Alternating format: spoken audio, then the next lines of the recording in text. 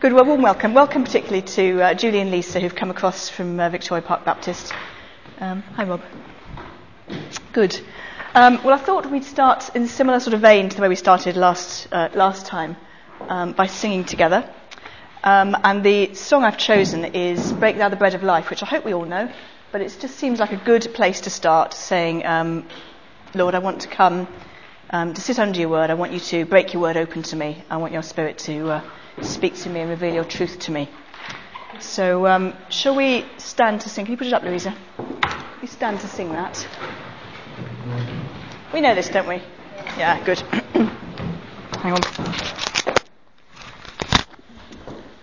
Break thou the bread of life, dear Lord, to me.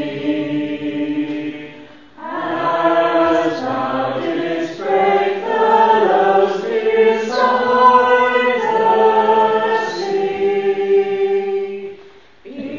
beyond the sacred page, I seek thee, Lord. My spirit pants for thee, O living word. Bless thou the truth, dear Lord, to me. As thou didst bless the bread I carry, then shall all bondage cease, all fetters fall, and I shall find my peace, my all in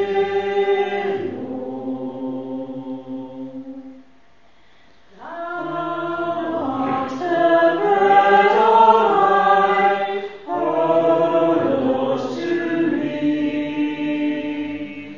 Thy holy word, the truth that saveth me.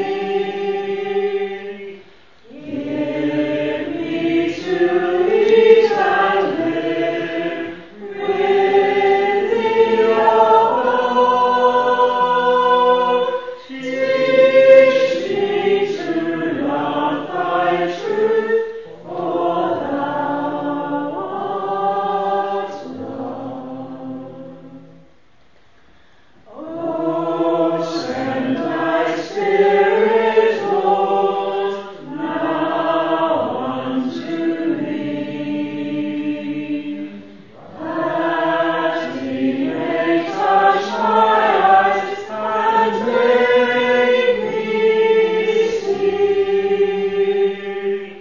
Show me the truth concealed within thy word, and in thy book revealed I see the Lord.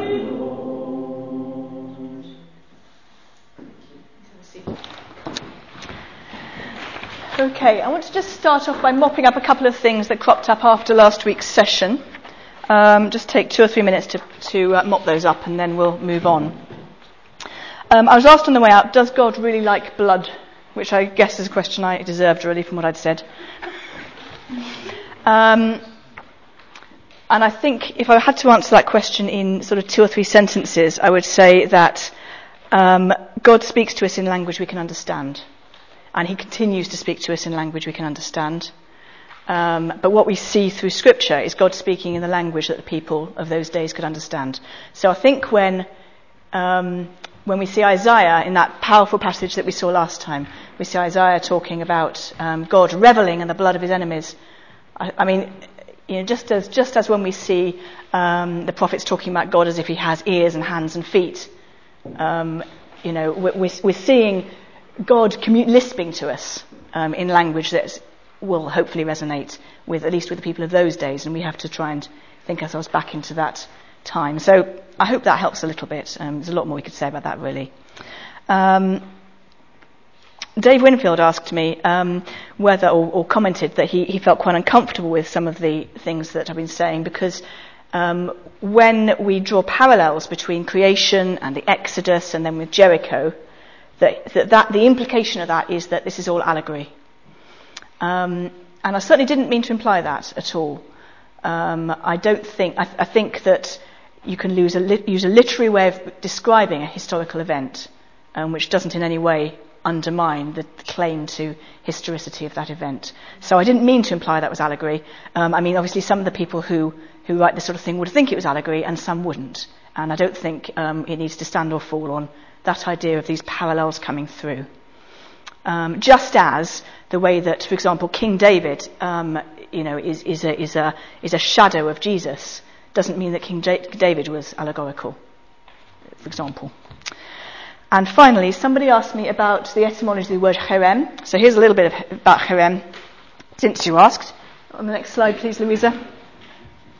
Okay, so the first incidence we have of the word cherem comes from the Akkadian, which I know we're all fluent in, for charimtu, which means prostitute, and probably related to an earlier word, something to do with being cloistered and being set aside, as it were. And it became a designation for persons or things which were proscribed. As I think I mentioned last week, that's where we get the Arabic word haram, meaning a sacred enclosure, and hence our word harim. Now, it's interesting to compare that with the word kadesh. Now, kadesh in Hebrew, as Nicola knows, means holy. And this relates back also to an Akkadian word meaning sacred prostitute, or sort of cultic prostitute. That's then found in the Ugaritic, which is the sort of Canaanite language, the sort of Philistine language, which would relate to the priesthood, and then becomes in Hebrew kadesh, which means holy. And it's very interesting that these words, which have very similar origins, come to mean something which is harem, which is designated for destruction, which is an abomination, and something which is holy. We talk about the Holy of Holies in the Old Testament is the Kadesh, I wish I hadn't started that, Kadesh Kadeshim, which is the Holy of Holies, the most holy place.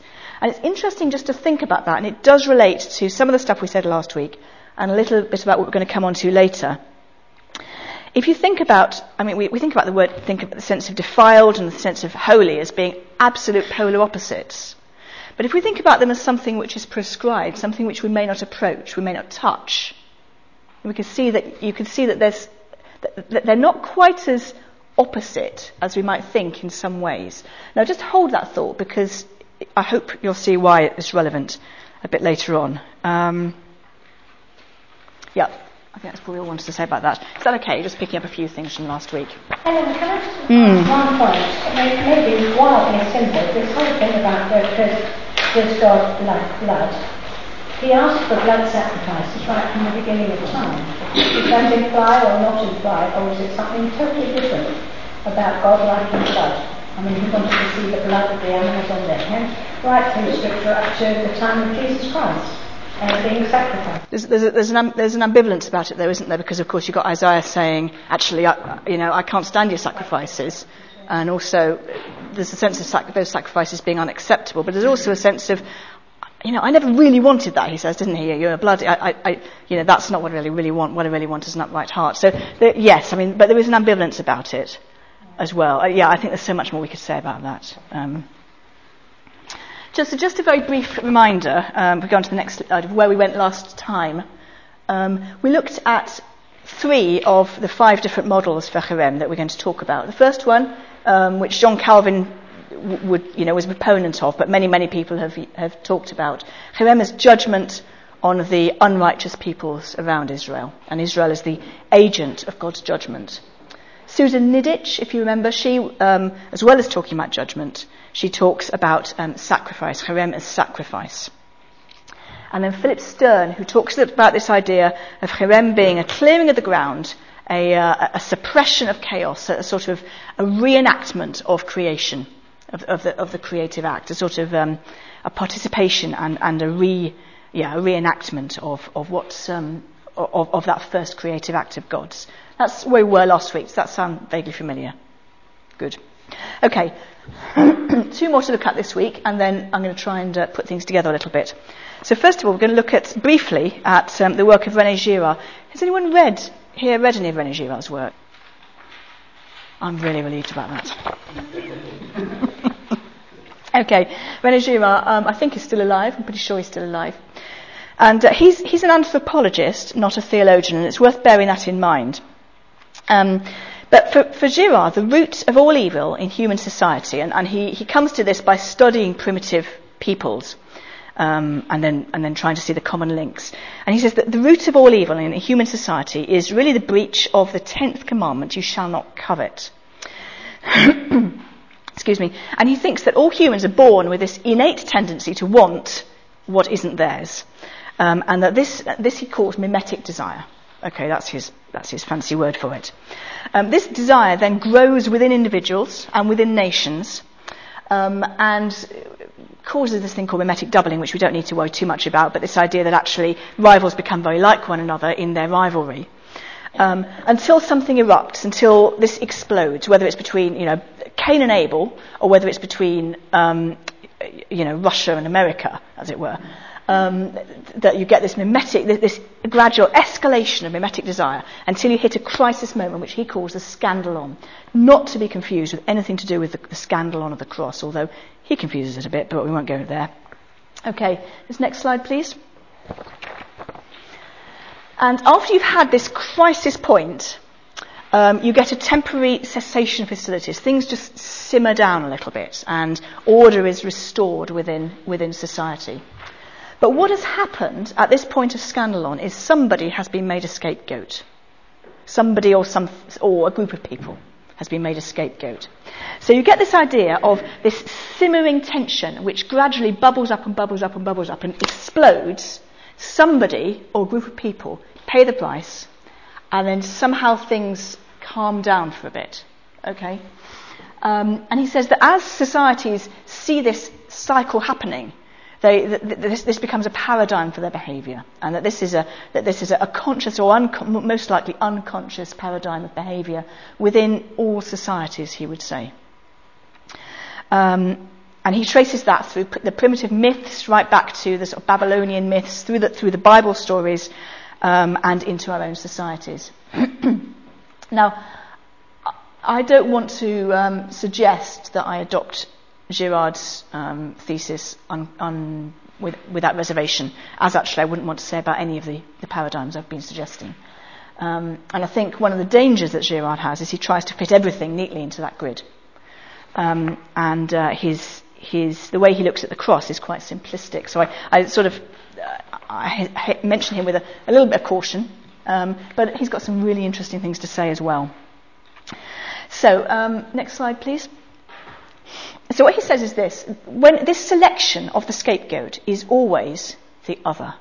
Okay, it's always the person who doesn't fit somehow. It's the handicapped one. It's the one with a stutter. It's the one with a different coloured skin. It's the Jew. It's the exile. It's the one that lives on the outside of the village. It's the imbecile. It's always going to be somebody who doesn't quite fit, and this violence erupts upon that person or group of peoples, and somehow that their death brings a restoration of order to that society, and almost a catharsis of the violence. Which sounds quite like Harem, doesn't it? I think. Now it's interesting that as he's traced this through a number of primitive stories, including biblical stories, he hasn't picked it out. He hasn't picked the Harem passages out, interestingly enough. The closest he gets to it is this verse from Deuteronomy 17, which gives instructions for the treatment of a blasphemer. And it says, "The hands of the witnesses shall be the first against him to execute him, and the hands of all the people shall follow. So you shall root out the evil from your midst." And Girard says that this expunging this blasphemer from the community is a replication of that, what he calls the founding murder, which is the murder of Abel. He says it's a replication of the founding murder in order to purify the community of its evil. So although he doesn't draw similarities with Harem, I think we could see them quite clearly.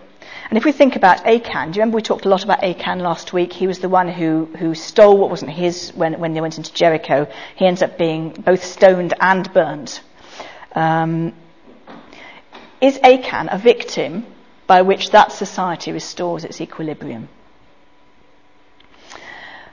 In some senses, this model, I think, has some overlap with Susan Nidzich's model, with the idea of sacrifice. It's different nuance to it, but it's got some similar idea of the community selecting somebody to, as it were, to pay the price, to calm things down. It's also got a bit of common ground with Philip Stearns' work with Order Out of Chaos, this idea of this chaotic system and an act which then suppresses, which calms that chaos. So it's got a bit of overlap with some of the other models we've looked at, I think. And again, I don't commend it to you without reservation, but I think there's some interesting stuff there, and I think seeing that as a lens for Cherem might add a little to our understanding of it.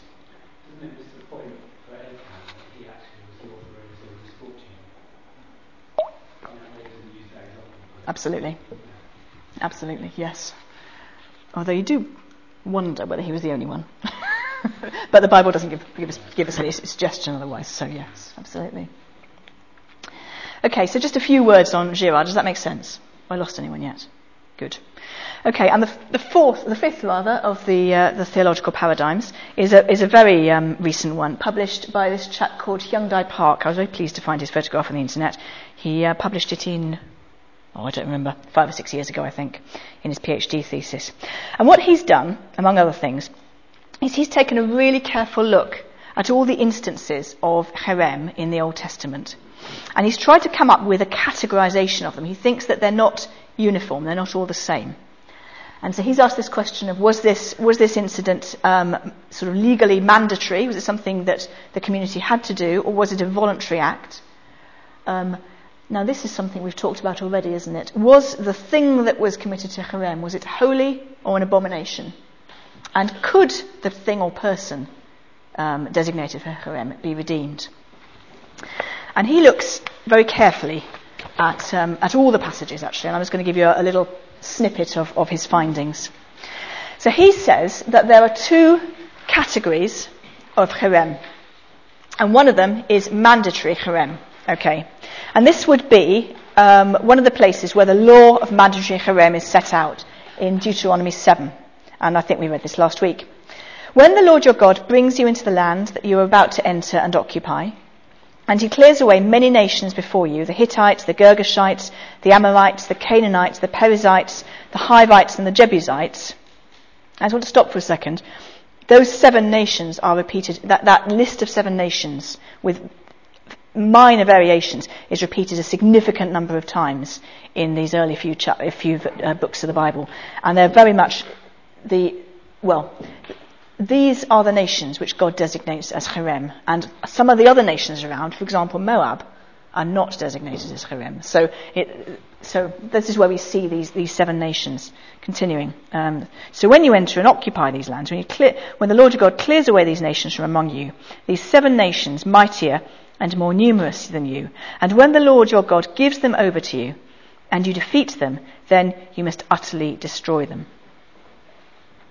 So Park says that there is this entity called mandatory Cherem, and it is things, or mostly people actually, but it is where God has mandated it, either by this sort of blanket law, okay, when you meet a Girgashite, you will Cherem him, basically, okay, or occasionally by specific instances where God specifically says, you will go to war and you will utterly destroy this town.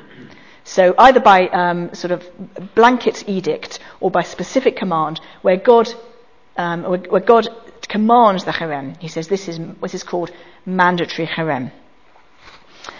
Now, what he observes then about mandatory Cherem is, first of all, that the thing that is designated Cherem is an abomination.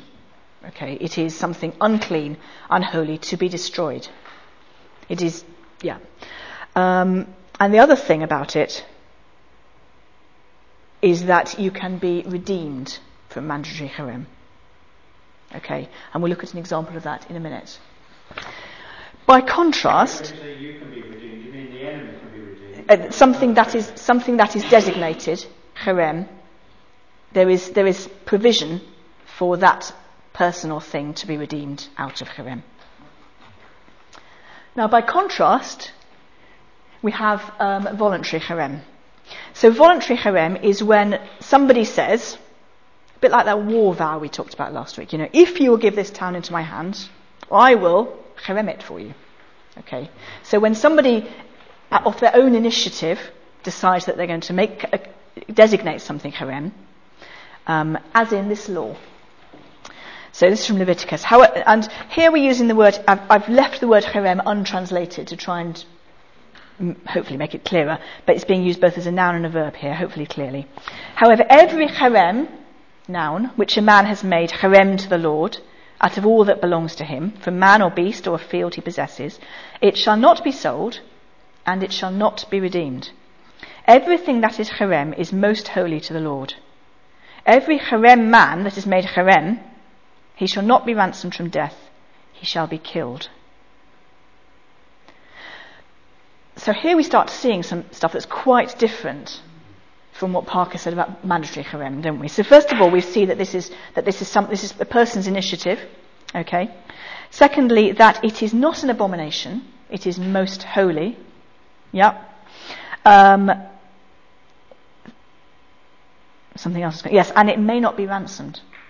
Okay. There is no provision for something which has been designated harem by a human being to be ransomed.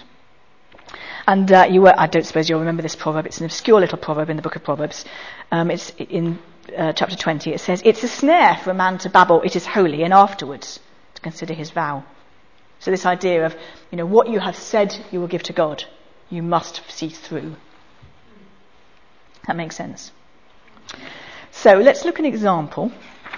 And he does lots of work on this, but here's one example which I think is quite interesting. And this is good old Jericho again. Now, if we read the account of Jericho, what we find out, first of all, is that by that blanket instruction we just read from Deuteronomy 7, the people of Jericho were designated mandatory harem. Okay. But the livestock and the spoil of Jericho are not covered by that. And they are designated harem by Joshua. Okay, so you've got this city. The people are mandatory harem, but the stuff is voluntary harem. With me? Right. Rahab. So she is mandatory harem because she's a resident. Okay, and what happens? She is redeemed. Yeah? Interestingly, through an act of faith, she is redeemed. Now, Achan, what has Achan stolen? Stuff. So he's stolen what is voluntary harem, and that may not be redeemed. And so as a result... Sorry? Absolutely. So he becomes identified with that, and so he becomes harem himself. Does that make sense? It's interesting, isn't it? And hopefully not just of academic interest, as I'm hoping I can convince you shortly. I've looked quite carefully at this, and I think most of you last week had picked up a grid of all the instances of harem in the Bible, which I'm sure you've read and committed to heart. You brought it with you.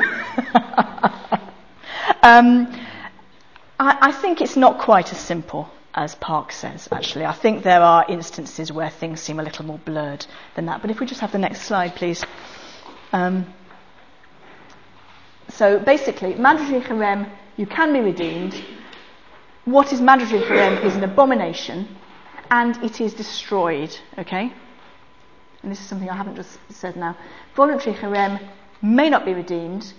It is most holy, and it is brought into the temple. That is the usual outcome of what is mandatory harem. It is not destroyed, but it is brought into the sanctuary. And that's significant as well. As I said, not quite as clear-cut as that, I think, when you look through. But I think there's a lot in it, actually. And I think it's quite useful. So with the Ninevites? No, the Ninevites, first of all, they're not one of those 7 nations. Now God certainly says he will destroy them, but there's no suggestion that's going to be by a human agent. and cherem isn't used. So that's the judgment of God, much more like the judgment of God upon Israel itself, and so on. There's the very interesting passage. Do you remember that nation that comes suing for peace to Joshua, and with their mouldy bread and so on? Do you remember that story? And Joshua doesn't consult God and says, yes, that's fine. And they should have been cherem, because they were one of those 7 nations, and they should have been designated cherem. And it's interesting to ponder of whether they were, in a sense, redeemed from being mandatory cherem by their act of faith, in a sense, if they came, suing suing for peace. Interesting to speculate. You can take that all sorts of places, but I'll let you do that at home. So the big question, which Phil asked last week, and of course we need to go on to, does cherem come into the New Testament? Can we follow these strands? Does it all stop, or is there some sense of this having some meaning ongoing into the New Testament?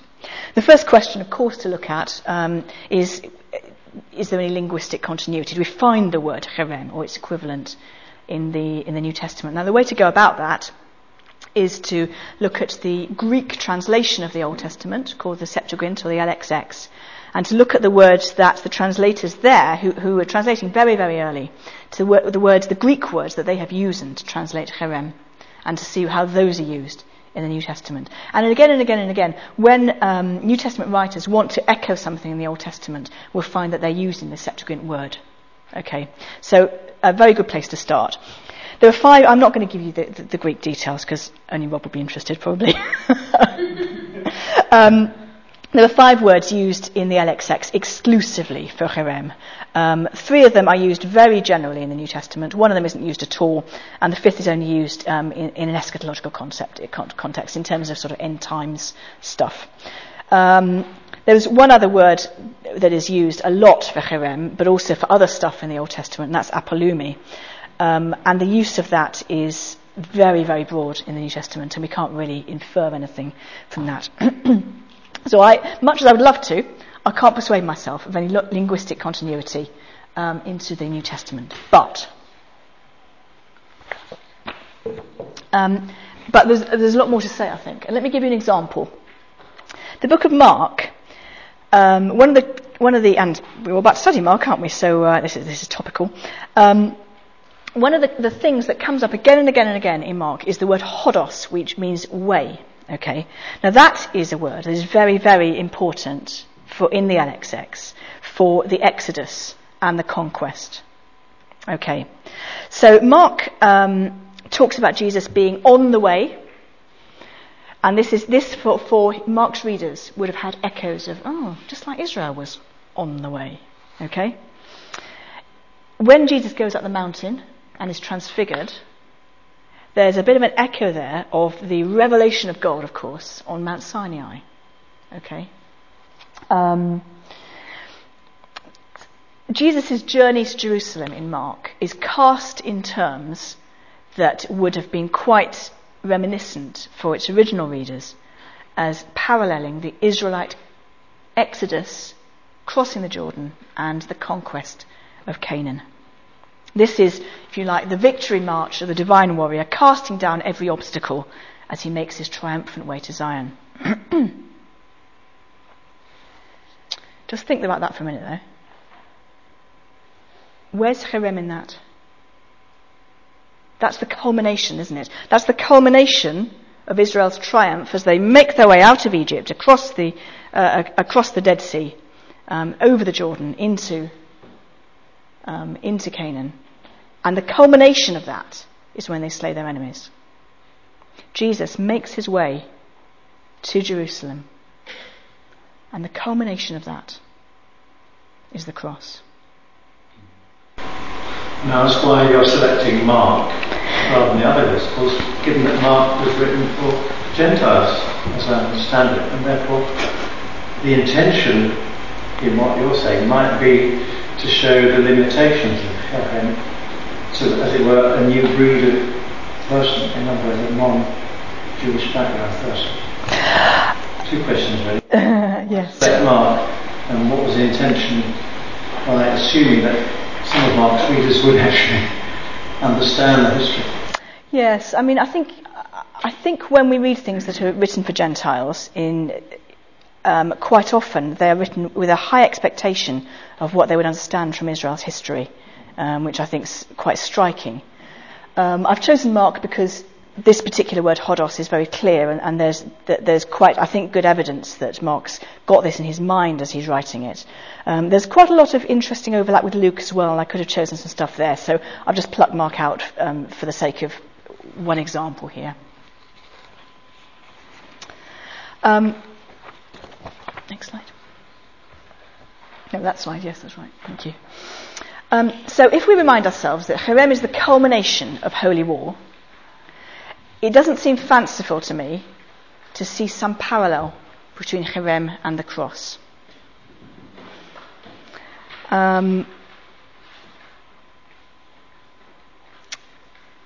of the things about holy war in the Old Testament, and we haven't really talked about holy war because Cherem is just a little bit of this bigger concept of holy war.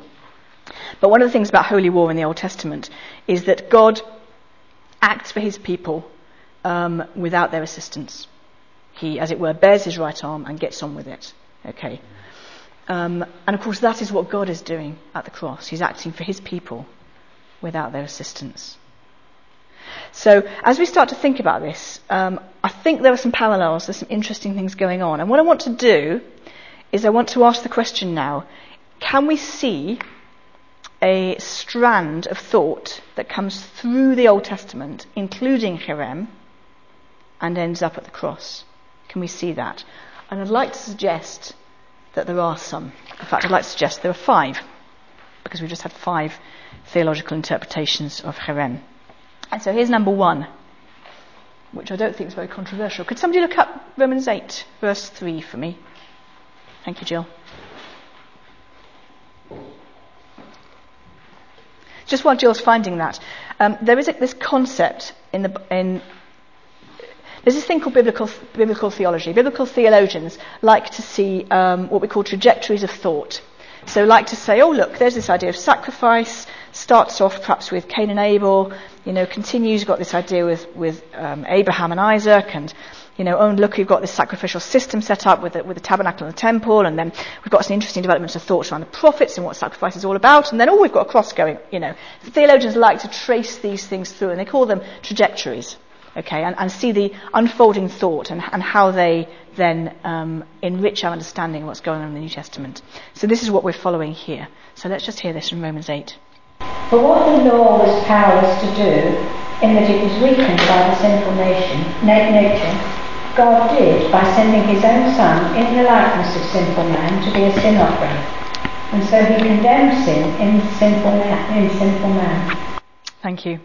Got more than one thought there actually, but this last phrase, he condemned sin in sinful man, and I could have, as you know, chosen many different places we could have looked at this, but the idea of judgment, which we looked at last week, the idea of Cherem being judgment on sinful nations, okay, and of course Paul would say we all have sinned and fallen short of God's glory, we all stand under God's condemnation, and the cross is the place where that judgment is enacted upon Jesus.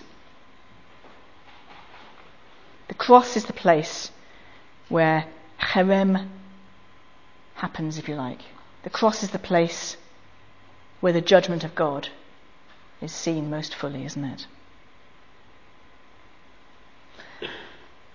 So understanding Cherem as judgment for sin fits in with something we know about Jesus and something we know about the cross. Probably isn't a great surprise, that one. Let's look at the next one. Okay, thank you. So the next one, Susan Nidhich's idea of sacrifice. Now, again, we all think of the cross as sacrifice a lot, don't we? Can we just, we'll leave the Hebrews 9 one because that's a whole chapter about it, really. But Elaine, have you got the John 19 one there? Is that what you're looking up? Oh, sorry.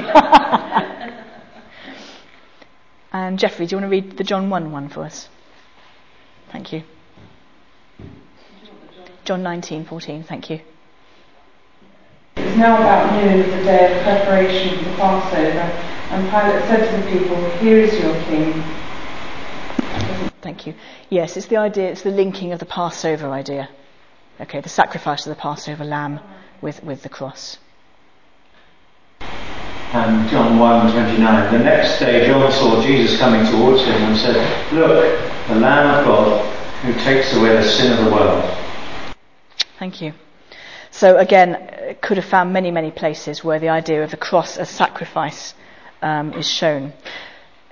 So does Cherem enrich our understanding of the cross in this sense? Well, one suggestion, and at this point I'd like to say we're off piste now. Okay, I've been up till 2 or 3 slides ago, I've been giving you other people's thoughts. This is me. Okay, so take it or leave it really. But this, yeah. What Cherem as sacrifice gives us is it gives us a paradigm for human sacrifice.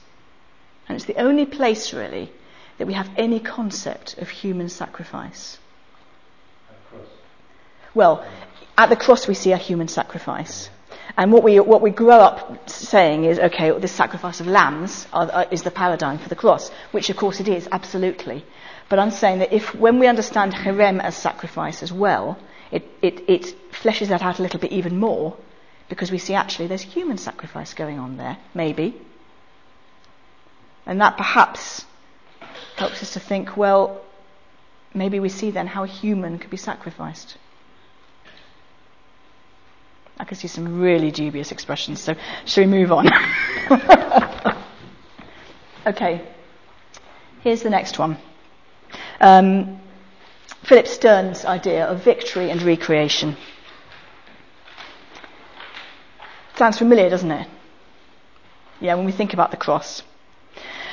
The Gospel of John, as you'll probably know, the very first, John's prologue, in the beginning was the Word. This is cast in terms that are meant to remind us of Genesis 1.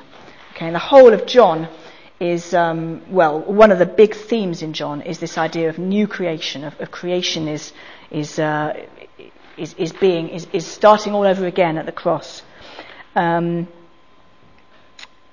we see the resurrection of Jesus, we're told twice in just a short passage that this was the first day of the week. He wants us to be very, very clear. There's something new creational going on at the resurrection of Jesus.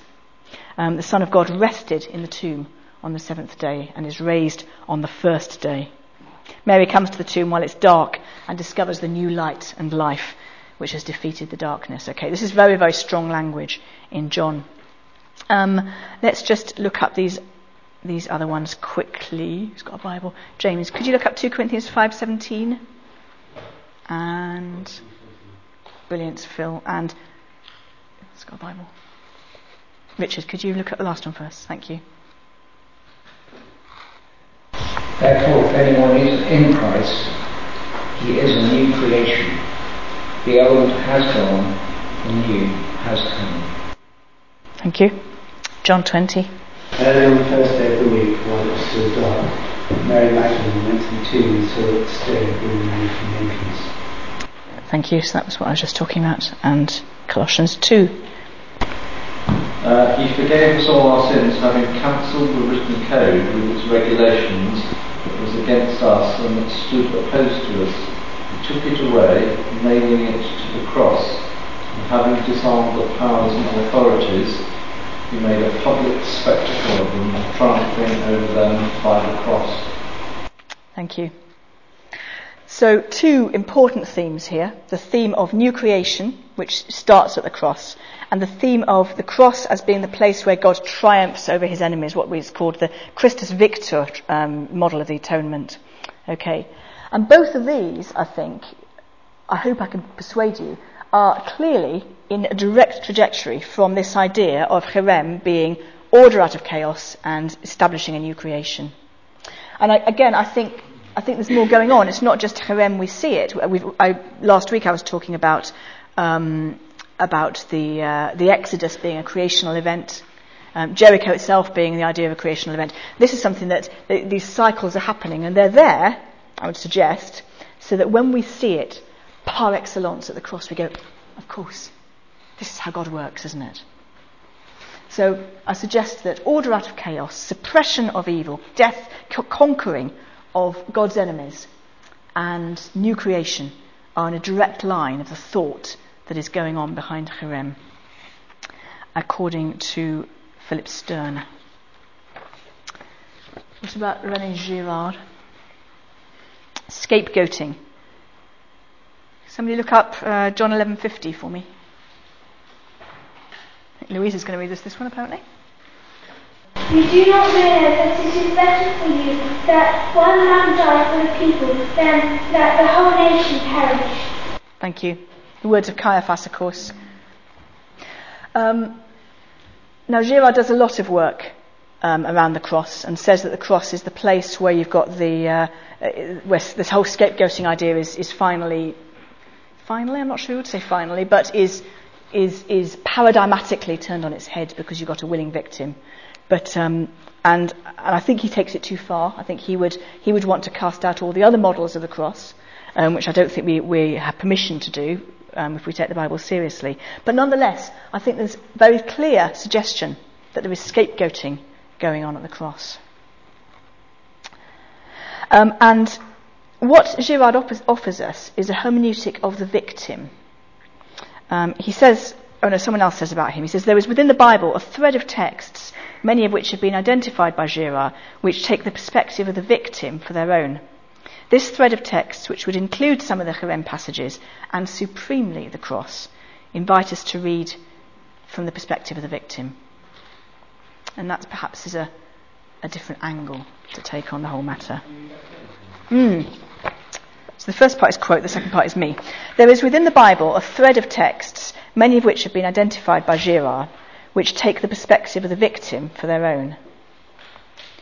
And I'd add that this thread of text, which would include some of the Cherem passages, although he doesn't identify them, and supremely the cross, invite us to read these texts from the perspective of the victim. Does that make sense? I can see how Jesus is voluntary for them, but I can't see how he's mandatory. We'll come to that. That's a really good question. Okay, so if we look onto that last slide. Now, what Park says is he says Jesus is voluntary and mandatory Cherem. A sort of special sort of mandatory Cherem. First of all, he says that Israel, and hence all of us, are mandatory Cherem because we are sinners under God's judgment and we deserve Cherem, if you like it. We deserve God's judgment. And so he says Jesus is redeeming. Remember, you can be redeemed from mandatory Cherem. Okay, that Jesus is redeeming us out of mandatory Cherem by himself becoming voluntary Cherem. And the sense in which he is mandatory Cherem is because he is under God's command to do so.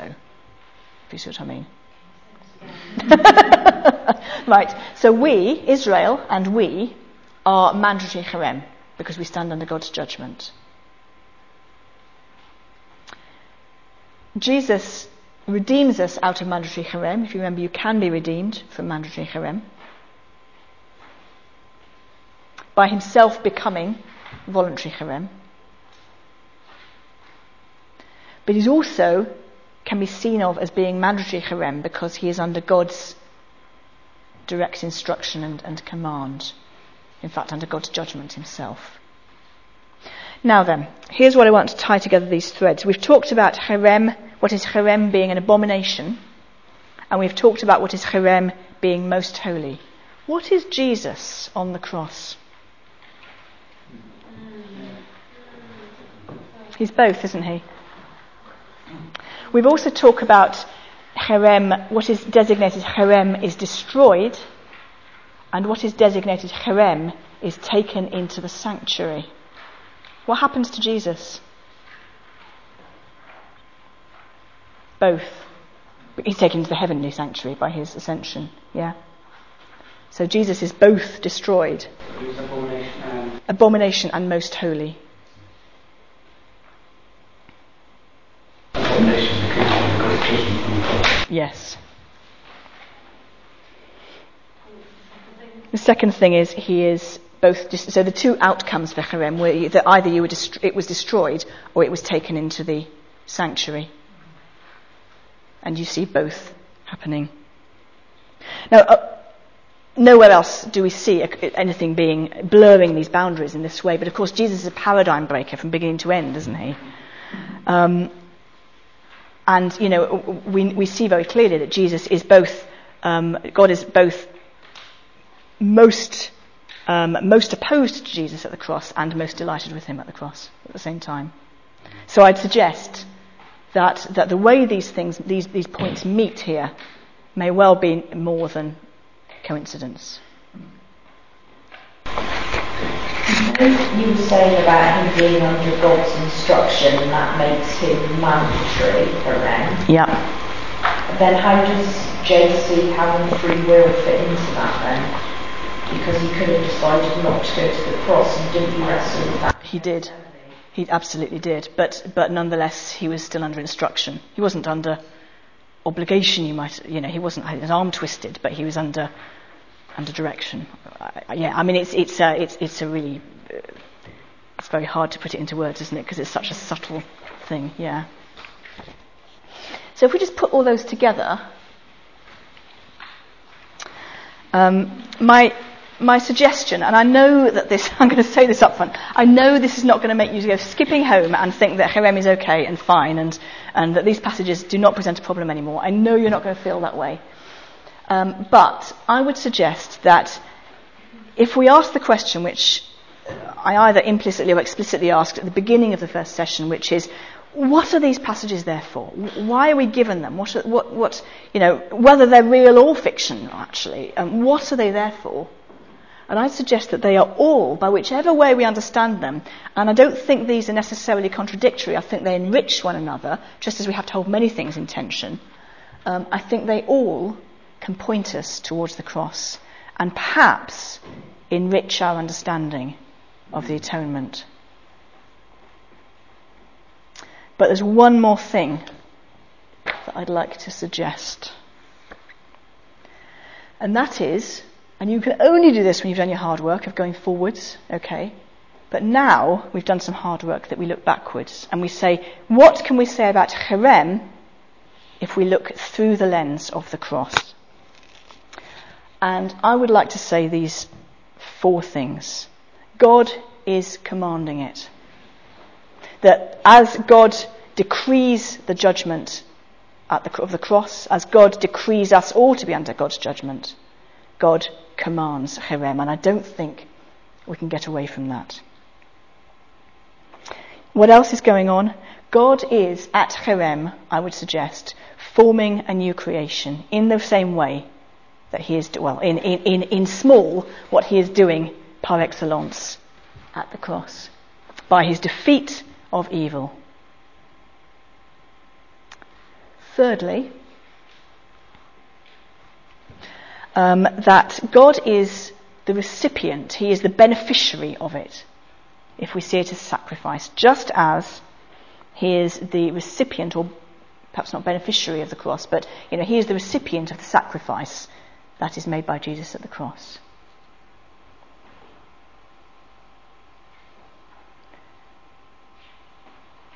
And finally, I think that Hyundai Park and René Girard would encourage us to say that God is also the victim, just as he is the victim on the cross. That they would encourage us to say that at Cherem, God is also identifying with the victims.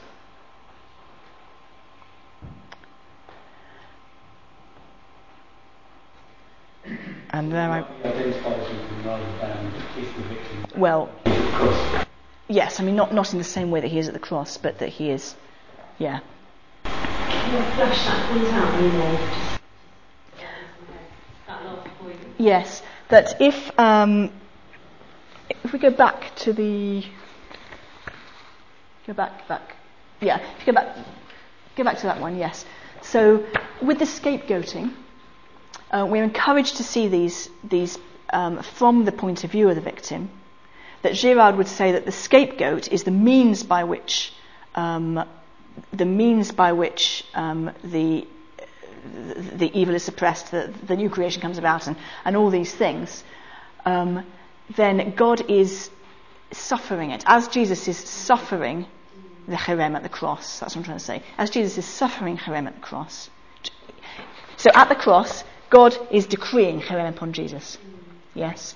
But God is also suffering cherem, if you use the cherem paradigm. Does that make sense? So if we read that back, we say not only is God decreeing it, not only is God doing something new creational through it, not only is he being the recipient of the sacrifice, if you like, but he's also identifying with the victims.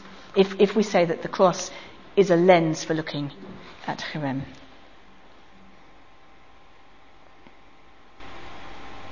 This book is his creation. As in, he's destroying. I know the Goodish, who he's made. I think it's more than that. I think it's because Scripture is profoundly written from the point of view of the victim again and again and again, and I think we miss that sometimes when we read these passages and see triumphant Israel conquering over their enemies, and we forget that actually God always aligns himself as well with those who are victims.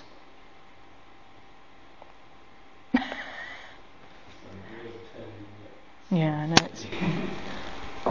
And actually, if you take it out of the political Israelite history and put it into the sort of language of Daniel and the sort of abomination of desolation, of persecution by the Romans and Antiochus from something, that there is a strong sense of abomination and presumably sacrifice in the temple, prestige, I can't remember the rest of it.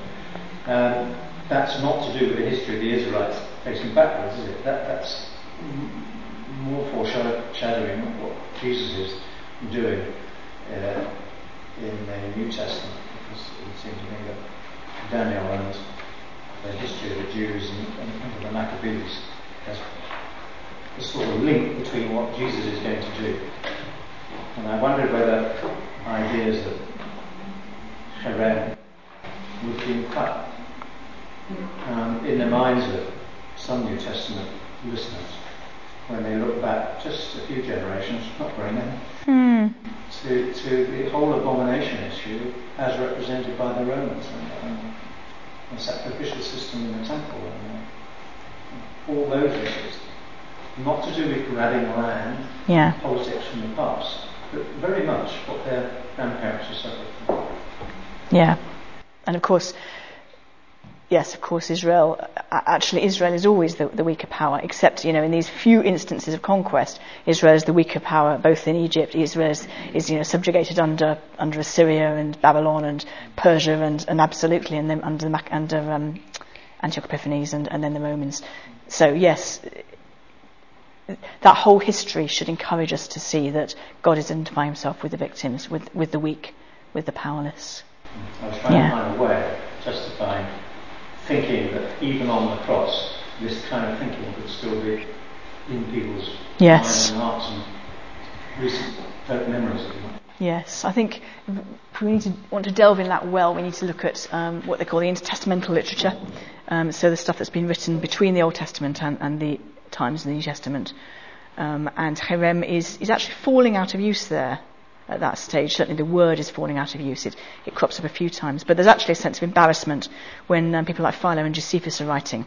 They're quite embarrassed about cherem, which is quite interesting. Although some of the themes may well be there, but certainly the word itself is starting to drop out of use. But yeah, it's interesting, and it is hugely complex. And what we have done is we've looked at cherem itself, just that word, hoping that looking at some of the subtleties of that can help us to understand a little bit more about the whole idea of the conquest, which is actually where our issue lies more with this whole idea of conquest and annihilation than with just that one word. But I've limited myself to that one word because, that's you've got to start somewhere, haven't you? I know I haven't provided complete answers. I said at the outset I wouldn't provide complete answers. I hope I haven't confused people further. I think it's subtle and rich, and there's more to say than we often see. And that's sort of where I rest my case, my lad. But I'm very happy to do my best to field questions.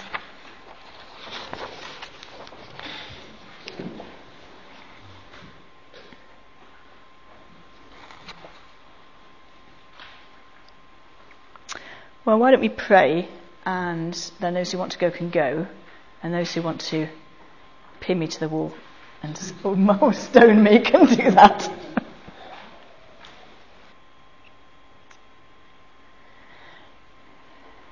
Say again what I said at the very beginning of last time.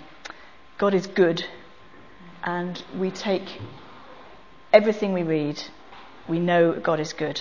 And when we read stuff we don't understand, when we read stuff that troubles us, we need to hold by faith to what we know, that God is good, that God shows himself most fully at the cross. Sometimes we end up, in fact often, we end up saying, I just don't understand. This is too big for my tiny brain. But I know that God is good. I trust that God is good because I have seen him at the cross.